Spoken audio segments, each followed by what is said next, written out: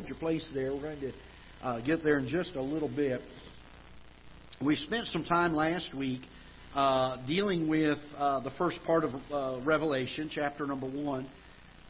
And I will say this. I was reading some notes from Brother Tully on Revelation this week and prophecy. And he made this statement, and I'd never really thought of it this way before. But he calls Revelation the Daniel of the New Testament. Certainly I've had courses, and in fact even in college we had a course that was entitled Daniel and Revelation. The reason being they're so closely intertwined in their prophecies.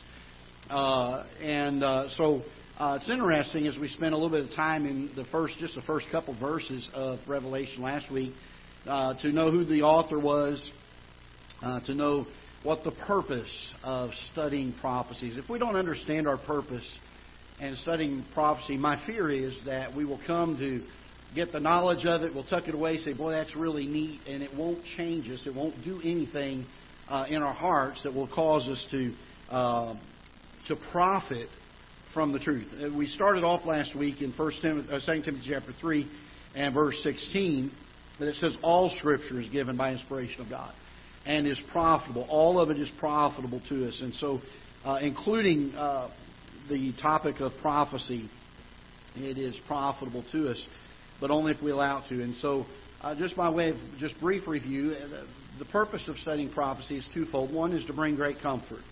You take time to read in John where it says, let not your heart be troubled. You believe in God, believe also in me. And he begins to speak of going and preparing a place for us and coming again to receive us. That's to give comfort to our hearts. The Apostle Paul, when he deals with the thoughts of the rapture and the end time events to the church at Thessalonica, he ends it by saying, wherefore comfort one another with these words. And we find also that in Romans chapter number 15, we find that there is also some illustration between and showing us very distinctly the distinction between God's love and grace and yet His wrath and justice on sin. And God is certainly a loving God and a long-suffering God and a gracious God. And I love preaching on those things. But there are times we also have to look at His justice. We have to also look at the fact that sin is still sin. And God still has to punish, and God still has to bring some wrath upon it for those that reject His forgiveness, for those that reject His grace. That wrath is still there for them. And though He came to help us escape His wrath, if people won't accept it, if they won't trust it, then they're destined to go through that judgment. And by the way, God is not unjust to demand wrath on that sin. For us to say, well, that's just not good, I can't believe a loving God would do that. We got to understand, God is also just. He's not just a loving God. He is holy. He's not just a gracious God and a forgiving God. And so we need to understand this, that if you reject what He's made a way for us for, then we're destined to go through that wrath. I'm thankful He made a way, aren't you? That you and I don't have to go through those things. And so we need to understand this. So I look at prophecy, the study of prophecy, as two reasons why we do it. Number one is to give us comfort. I think that's given us very clearly in Scripture. When we start seeing things go on around us, we're certainly frustrated. How many of y'all are frustrated with what's going on in our society? I am. We gripe about it, we complain about it, but we're not afraid of it because we understand what's going on. It's for our comfort. It also ought to be for our discomfort. And that is understanding that the time is short. And there's work to be done. There are people that are lost that need to hear. And there ought to be a stirring of uneasiness in us. There ought to be some conviction of the Holy Spirit on our hearts and motivation to serve and to do all that we can to reach people with the message of salvation in light of prophecy. I think if we could live with prophecy in mind, if we could live with the fact that the return of Christ is imminent, it could happen at any time, I think it would help us in being motivated, serving more faithfully, more diligently. And so we talked about that. We talked about the fact that John is bearing record here, and John is the author, the human author, the one who penned the words of the revelation of Jesus Christ. Of course, the Holy Spirit guided him and directed him. And he is bearing witness of three things. We looked at those last week in Revelation 1:1. He's bearing witness of the Word of God. We're going to look a little bit more of that as we look in Daniel tonight for a few moments. We're going to see a little bit more of how that comes into play. But he is going to bear witness of the Word of God, meaning the things that were already written regarding the end times. He's also going to bear witness, according to verse number 1, of the testimony of Jesus Christ, the things that he heard Christ himself say.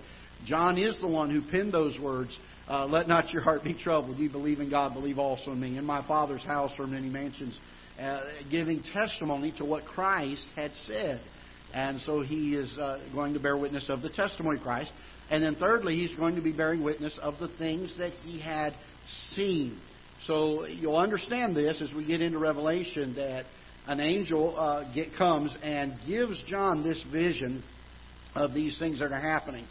Again, up until this time, there was still revelation going on, new revelation. And God spoke often by way of prophets. And he did that sometimes audibly. Sometimes he did that by personal visits. And sometimes he did that by visions. Once the apostles passed off the scene, we have no further revelation given. God has given us a completed revelation. And so we don't have apostles giving new revelation now. We don't have prophets giving new revelation now. And these guys that get up and say, I've got a word from the Lord, and it's not according to Scripture, just mark it down that they had a good pizza last night, and that's what they heard from is the pizza. But it certainly wasn't from the Lord. All right? There is no further revelation, new revelation being given. I do believe that the Holy Spirit does impress upon us and move upon us within the bounds of Scripture and what the Scripture says. There are times that we get that desire, that impulse to share the gospel with this person or to help somebody in this area. But it's all within the bounds of Scripture. It's nothing new. We're not seeing visions. We're not hearing audible voices. We have that voice of the Holy, that nudging of the Holy Spirit in our hearts to lead us and direct us. And so I'm not discounting the moving of the Holy Spirit in our lives, but I am saying that He does not inspire new revelation like He did during the writing of Scripture. It just does not happen anymore. We gave you some rules last week. I'm not going to go back through those. If you'd like a copy of those notes, I did not make extra copies tonight, but I will have those for you if you'd like for next week. On rules of understanding prophecy, general rules of thumb that we follow. Again, we gave you, probably 11 or so different rules to follow, hermeneutical rules, ways to understand prophecy, and they are actually good rules to follow pretty much in understanding all of Scripture, but especially in the area of prophecy. And so if you did not get those written down, we have it recorded from last week, or if you'd like me to copy my notes, I'll be glad to copy my notes. So let's take another look at a couple things here very quickly. Revelation is the only book in the Bible that contains a promise of blessing.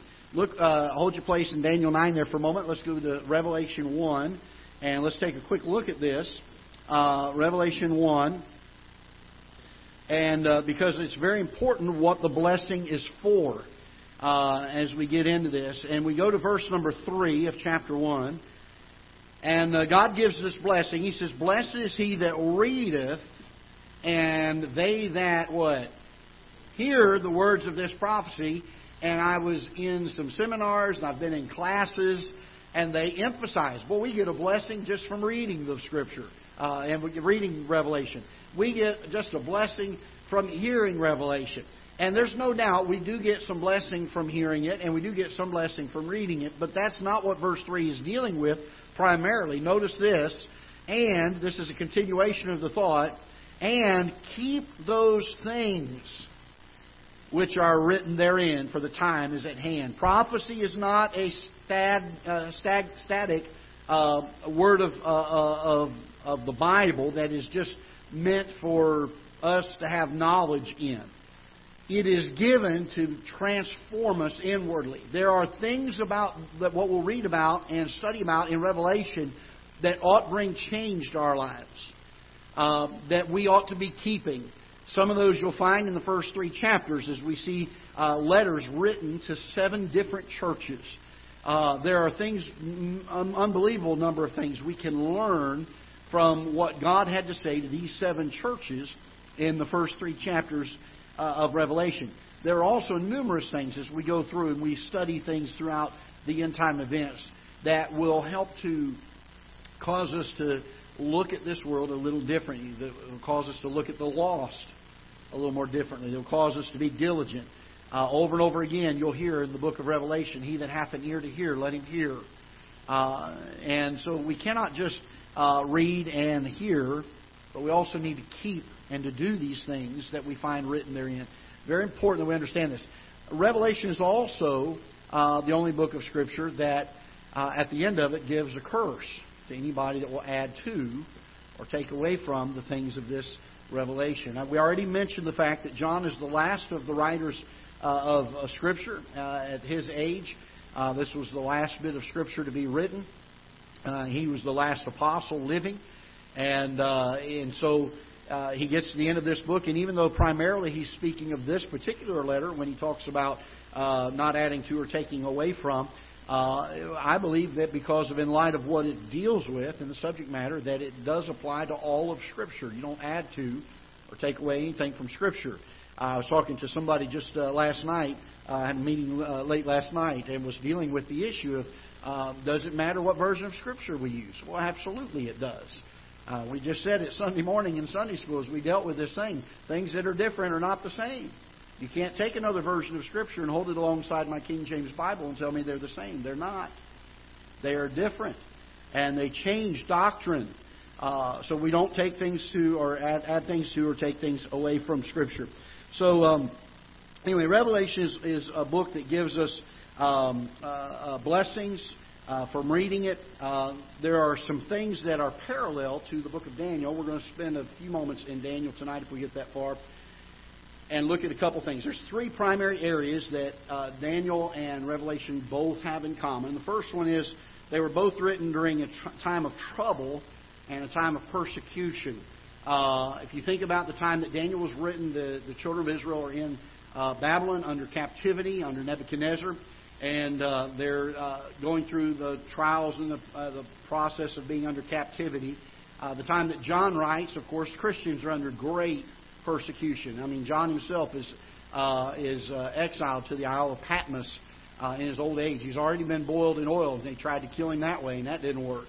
And so they exiled him to the Isle of Patmos. And so both these books are written during a time of great persecution, and both of them were written for the purpose of bringing some peace to the hearts of those that would hear them, that would read about them, to help give some confidence, if you will, through the persecution.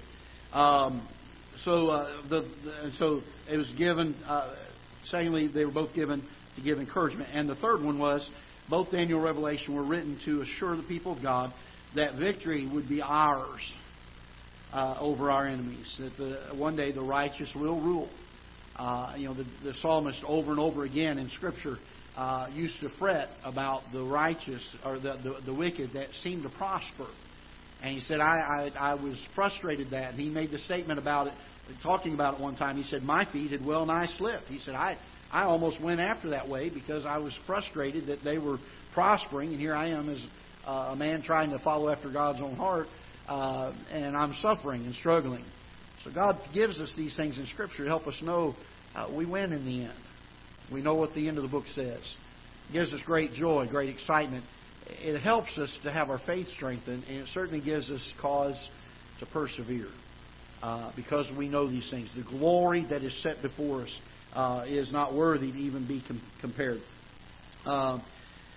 There are a number of churches that we're going to see letters written to, but I want to try to set tonight, if we can, in the next 15 minutes here, I want to try to set the timing and the framework for getting into this. And so if you will, take your timeline. I printed one off because the words are kind of small up here. But this is a very not-to-scale timeline for sure. On the left, far left, you see the creation. And then you find that the flood comes along. And then shortly after that, about 10 generations after the flood, you find Abraham coming on the scene. And Abraham is the beginning of the Israelite nation. He's the one that God first made the covenant with. And so from the time of Abraham as you read your Bible, and this will help you kind of understand a little bit of Scripture as far as the setting and the context of it. From the time of Abraham until the time of Calvary, God is primarily dealing with the Israelites. In fact, even when Christ came to the earth, came to this earth and was getting ready during His earthly ministry, getting ready to go to the cross, He made it very, very clear and very well known that He came to the Jews first. The Gentiles were allowed in, and I'm thankful for that. But His first priority was to come to the Jews. And that was His heart, because they are His chosen people. And let me say this. They are, not were, they are His chosen people. There's a teaching going on out there today called replacement theology. If you want to write that term down, you might not hear that term, but you will hear the teaching sometime. And that is this, that God got frustrated with Israel and cut them off and made the church now the new chosen people. The people that are believers, those that make up the local church body of believers. That is not the case. That is not the case. And we're going to see that here in just a little bit. God is not through with Israel. God made a covenant with Israel. And so we're going to take a look at some of those things very quickly. If you have your Bibles, let's look in Daniel chapter number 9. And we're going to try to get through as much of this material tonight as we can. If not, we will make it a 2-week set of lessons. And this is vitally important for us to get the context and the setting of how this all came about, this prophecy of end-time events, and what the timing of it is. Oh, by the way, let me just make one corrective statement. I did this on the computer, and I don't know if you can look on your paper here. This arrow should be right there at the end of that line right there. I actually had those arrows put, and I had those lines put, and then I stretched the lines and forgot to move the arrow. I am not a mid-trib or mid-millennial, okay? Just to correct that, make sure you guys are right. That arrow goes to the end of the tribulation period, and I'll try to correct that up here for next week, but just move it over on your paper, okay? All right, let's look in Daniel chapter number 9. In the first year of Darius, the son of Ahasuerus, the seed of the Medes, which was made king over the realm of the Chaldeans, in the first year of his reign, I, Daniel, notice this phrase, understood by books the number of years whereof the word of the Lord came to Jeremiah the prophet, that he would accomplish 70 years in the desolation of Jerusalem. Okay, so follow with me for a moment here. We talked a little bit ago that John is bearing record in Revelation of several things. One is he's bearing he's bearing witness of the Word of God. That would be the things that were previously written. Daniel also does this right at the onset. He tells you that he understood this truth by the books that were written. He names Jeremiah, and we're going to take a look at that. And what he reads about and what he understands is that God is going to have them under Babylonian captivity for 70 years. Now, Israel is on and off throughout all of this Old Testament time, from this point to this point. All through that time, Israel is in and out of captivity and always being judged and punished for their unfaithfulness to God. They come out of it, they have revival, they recommit to God. They say, God, yes, we're going to live by our covenant with you. And sure enough, they fail. By the way, just like you and I do today, they fail. And it doesn't excuse their failure, but it does happen. And then they get right with God and that sort of thing. Again, what had happened was for 490 years, Israel had decided that they were not going to follow God's teaching or God's timing of having what's called the Sabbath year. In the book of Leviticus, we're not going to take time to turn to it tonight for sake of time, but I'll probably pull it up next week and show it to you. In the book of Leviticus, God said that every 7 years you're supposed to have a Sabbath year. The land is to rest.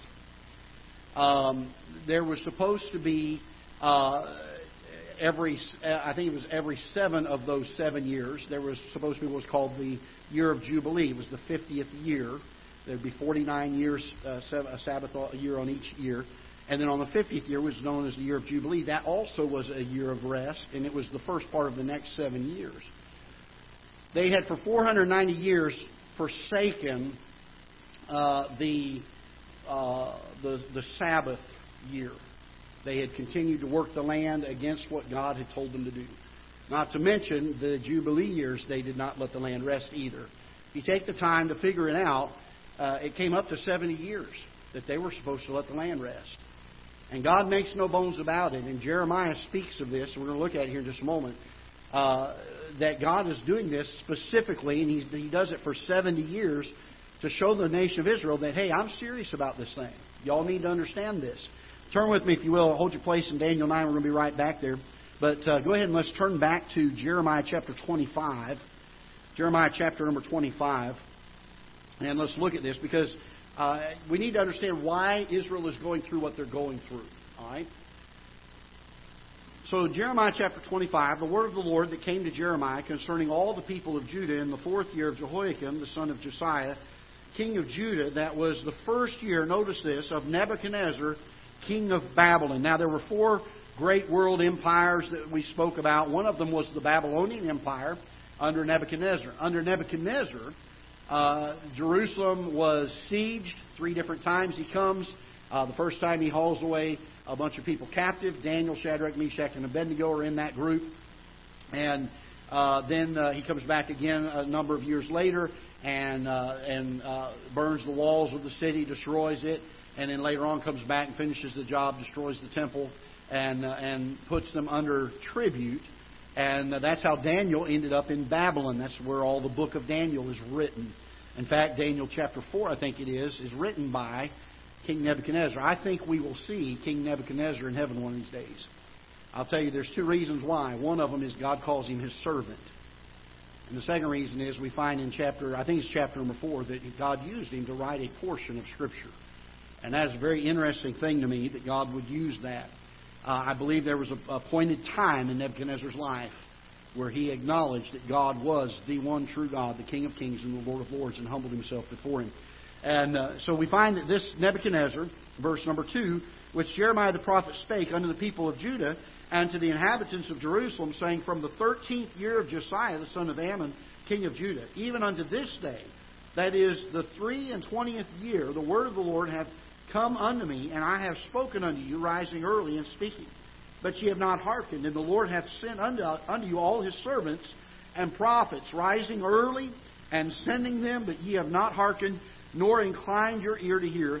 They said, turn ye again, now every one of you from his evil way, and from the evil of your doings, and dwell in the land that the Lord hath given unto you and your fathers forever and ever, and go not after other gods, or to serve them, or to worship them, and provoke me not to anger with the works of your hands, and I will do you no hurt.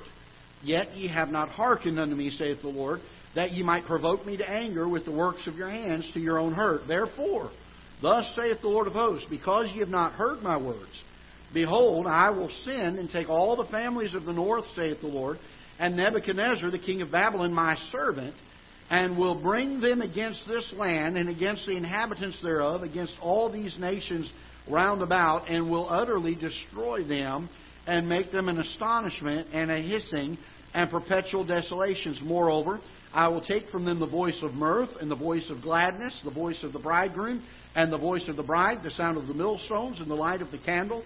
And this whole land shall be desolate and astonishment, and these nations shall serve the king of Babylon 70 years. And so Jeremiah speaks of this. Turn over to Jeremiah chapter 29. Again, just because the nation of Israel was stiff-necked and rebellious and would not hear the word of the Lord.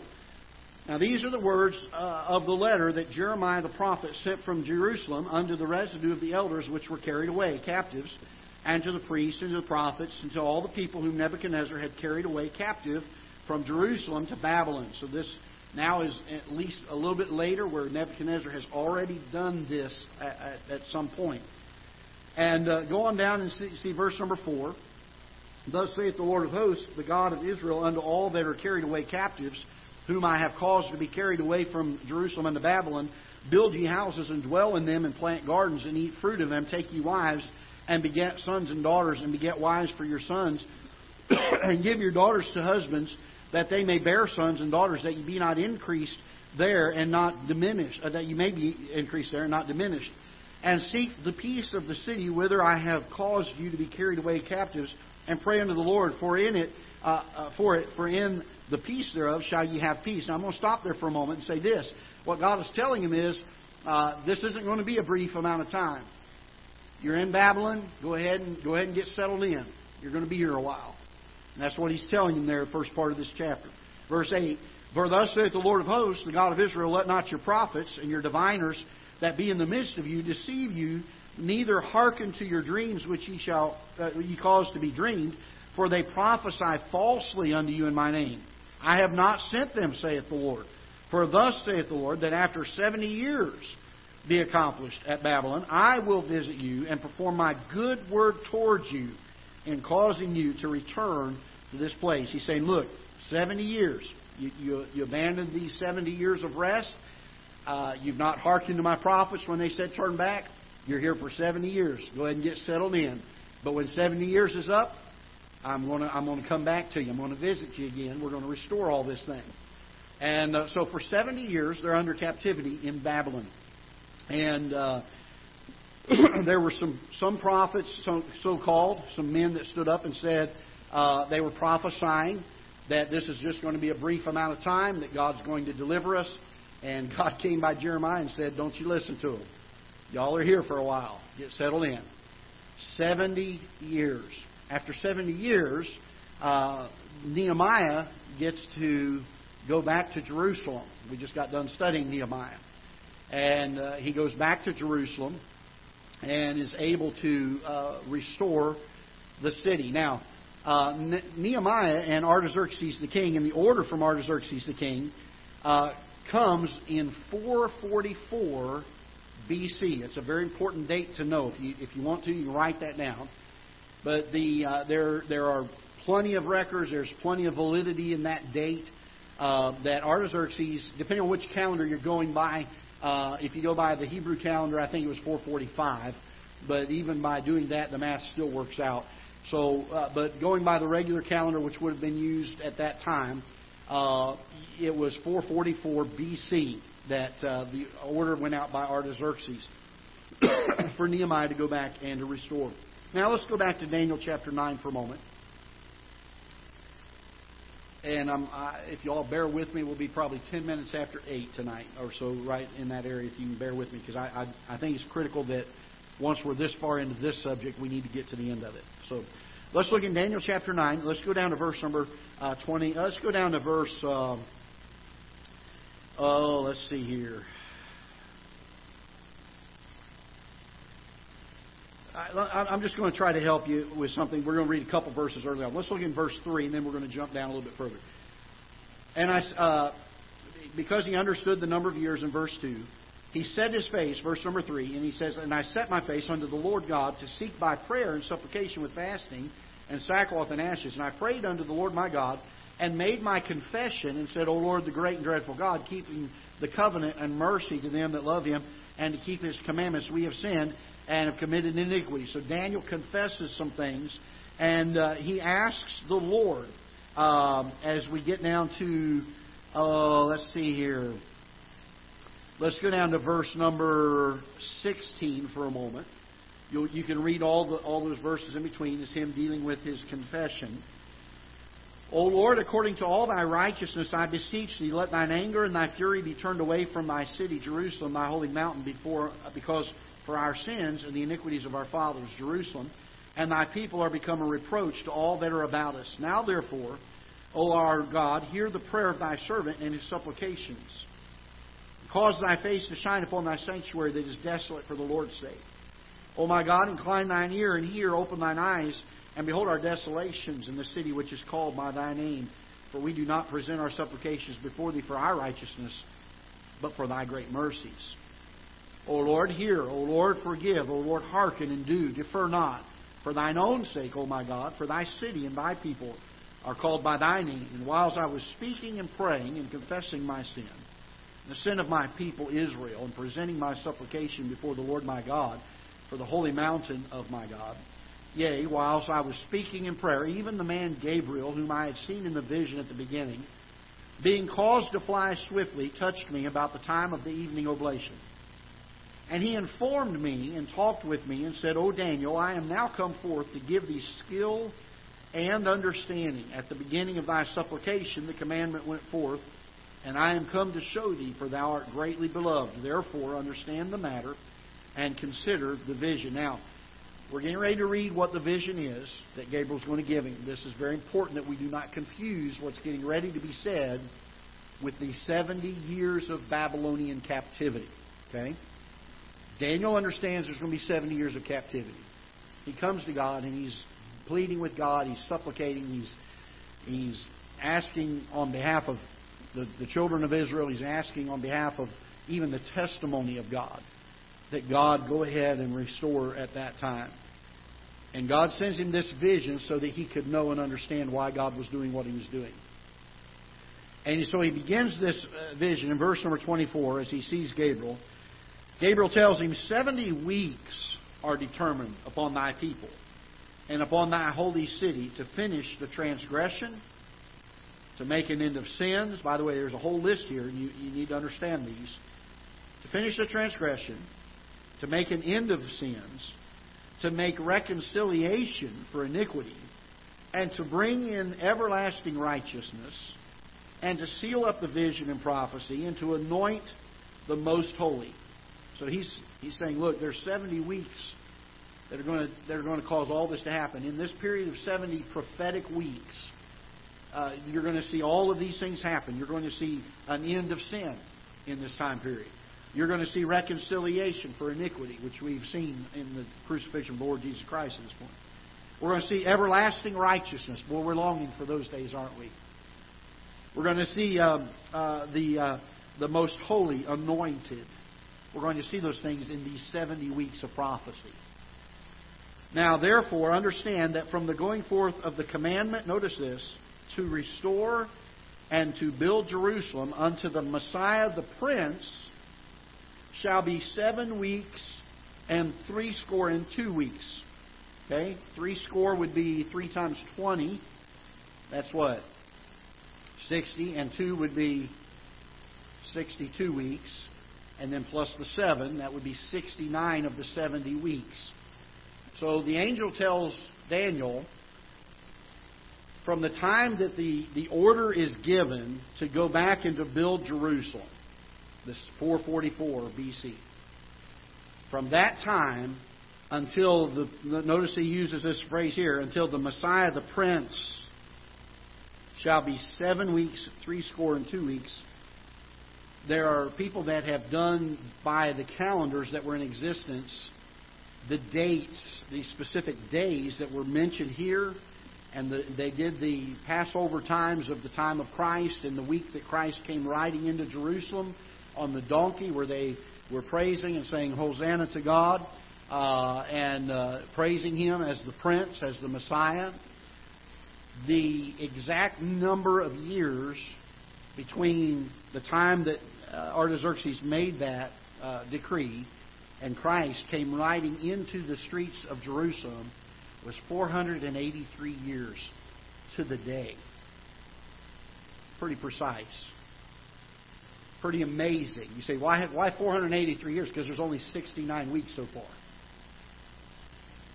There are 69 prophetic weeks, and you've got to understand that in this case, and understanding what is going on here, and again, we'll take some time to look at this in Leviticus next week, but the 69 weeks were actually weeks of years.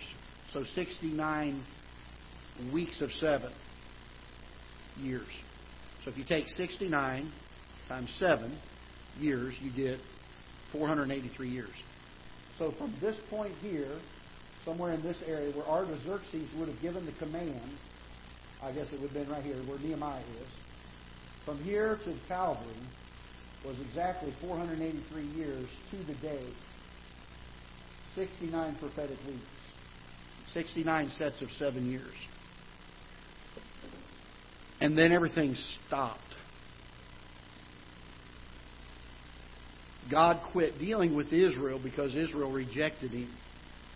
Now, it did not mean that He cut them off. They are still His chosen people.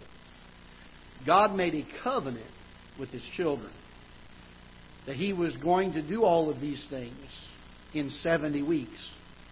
That's what it says in verse 24. In 70 weeks, all this stuff is going to happen, and this was written to the Jews. He says, in 70 weeks, all this is going to happen.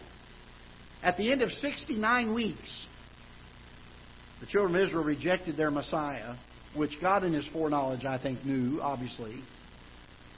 And He puts the brakes on and He pauses prophecy for the next 2,000 plus years now.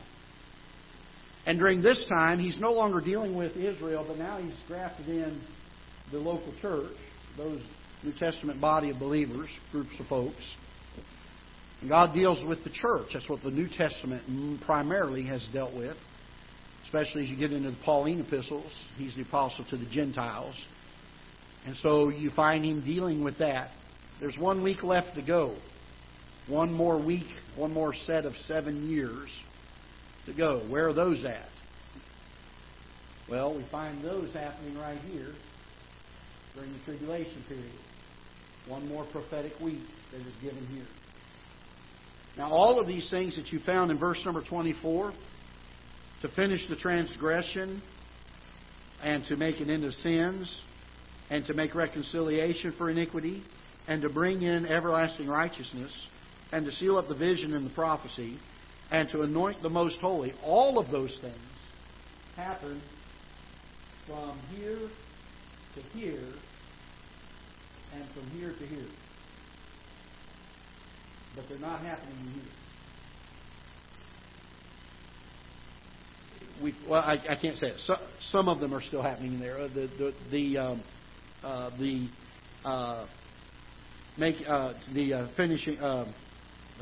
reconciliation for iniquity obviously was done at Calvary. So we find that took place there at Calvary. But notice that God stops dealing with Israel right here. Now, Paul writes, there is no difference between the Jew and the Greek, for the same Lord over all. He doesn't specify them as His children and deal with them specifically now in the New Testament time period. But He's going to. There's going to come another time period where God is going to be all about Israel. And so when He stops dealing with Israel, the church comes on the scene. God begins to work and deal with the church. And we, for a period of time now, have had the great joy of being grafted in and given an opportunity to be a part of the gospel. But when God begins to work with Israel again in these 7 years, the church is going to be gone. The church is out of here. And He's now going to be dealing with the Jews again. So the next thing on the prophetic set of things to happen, and we'll look a little further at this next week. Again, this is just to give you a high-level overview of the timeline, why things are the way they are, where they're set, and when things are going to happen. Right now, we're right here. And the only thing we're waiting on is this rapture right here. For the Lord to come back to call us home. The church will be gone. You'll find the church mentioned, the first 3 chapters of the book of Revelation. But when the tribulation begins in chapter number 4, and the seals begin to be opened, the church, you don't see it anymore. It's not there. You won't find it anywhere in Revelation once the tribulation begins. I believe that there are already things in place. And we'll take a look. I'll bring slides of some of the things and show some of the things to you. That these writers, Daniel, Jeremiah, Ezekiel in some cases, John, they saw them and they did the best they could to write and describe what they were seeing, because they'd never seen anything like that before. But they exist today. They're now in existence. We would look at it and say, well, that's what that is. It makes sense now. And they were probably puzzled by some of that. There are still some things that we read that we say, I don't understand that. I don't see it yet. But it's going to happen. It's going to come into being in this time period. There are some beasts that are spoken of in Revelation that are going to come out of the earth. They're going to torment men, and there's a description given of them. And you say, what is that a symbol of? It's a symbol of beasts coming out of the earth and tormenting men. It's not something super spiritual. I believe that Satan knows, well, I don't believe, I know that Satan knows this. He can read the Bible as easily as you and I can. He knows what Revelation says. He knows it probably better than you and I do. You start looking at in the last 30 years of things that have been done through entertainment and media. Look at movies that are coming out of beasts, witchcraft, vampires, things that are.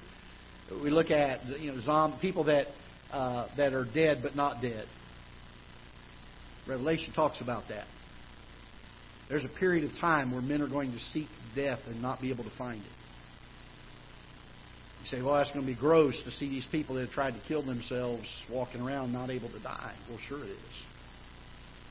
And Satan is already causing people to get desensitized enough to it that when these things happen, it probably won't even really surprise them. Oh, it may be unique in that they've never seen it in real life before. But I don't think they're going to be surprised. Satan is a master of deceit. He's already begun to delude the minds of people in our world. And he is setting up the time. He's waiting and expecting the return of the Lord probably more so than you and I are. He probably is looking at the things happening and saying that His return is close. Probably more than you and I are. Satan knows his time is limited. We're going to pick up there next week. I apologize for taking a little bit too long tonight. But it's important to understand that there was a specific time frame given. This is an interesting thing to me. Daniel was given this vision by Gabriel. I don't believe that all of the prophets fully understood all of the prophecies they were given. I think that Daniel understood this one in that the angel said he came to give him understanding and knowledge of it. I don't know that all the prophets understood fully what the prophecies were that they were giving, but they knew that the prophecies were true. And the thing that amazes me is 483 years to the day before Christ rode into Jerusalem as the Prince, the Messiah. Daniel saw that hundreds of years before that event even happened. And it wasn't Daniel that said, this is how long it's going to be. It was an angel from heaven that gave it to Daniel. One of the great evidences, not that we need evidence that the Bible is true, the chances of one prophecy coming true are astronomical. The chances of every prophecy given in Scripture coming true, impossible unless they're from God. It gives me great confidence in this book. Not that I need it. It tells me already it's God's Word. That's really all I need. But isn't it nice that it just kind of helps support it too with us and helps us to understand these things? I'm looking forward to next week. We're going to look in the letters to the 7 churches, and then we're going to deal with the rapture. We're going to take one week and start on the rapture. You won't find the word rapture in Scripture, but you will find it taught. It is in there. And we will look at those passages and look for them. Okay? So hang in there. I've read the end of the book. We win. No sense in fretting, no sense in worrying. It's for our comfort. But it really ought to be used to motivate us. We've got a great work to do in a short time to do it. So try not to miss on Wednesday nights. We'll try to be brief. We'll try to be clear with these things. And I'll try to make my notes available to you if you need some of them. We'll be glad to do that. Feel free to bring a notebook, take notes. You're more than welcome to do that. You're not going to hurt my feelings if you do that. Okay? All right, let's be dismissed.